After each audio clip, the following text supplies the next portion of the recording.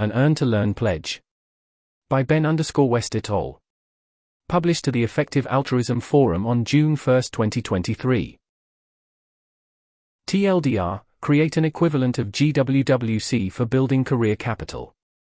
We've thought about this idea for approximately 15 minutes and are unlikely to do something ourselves, but wanted to share it because we think it might be good. 1. Many people's greatest path to impact is through changing their career.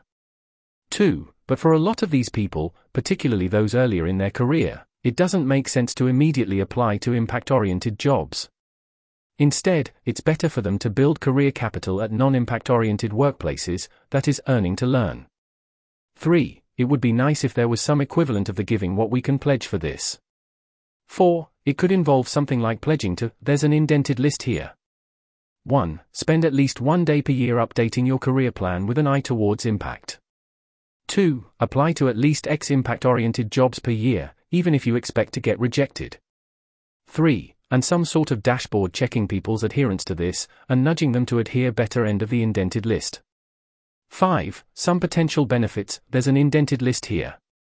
1. Many people who have vague plans of earning to learn, just end up drifting away after entering the mainstream workforce. This can help them stay engaged. 2. It might relieve some of the pressure around being rejected from EA jobs, making clear that official fancy EA people endorse career paths beyond work at one of this small list of organizations, puts less pressure on people who aren't a good fit for one of those small list of organizations.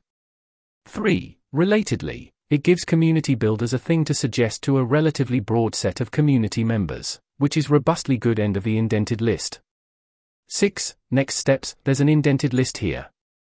1. I think the MVP here requires approximately 0 technology, come up with the pledge, get feedback on it, and if people are excited throw it into a Google form. 2. It's probably worth reading criticisms of the GWWC pledge, for example this, to understand some of the failure modes here and be sure you avoid those.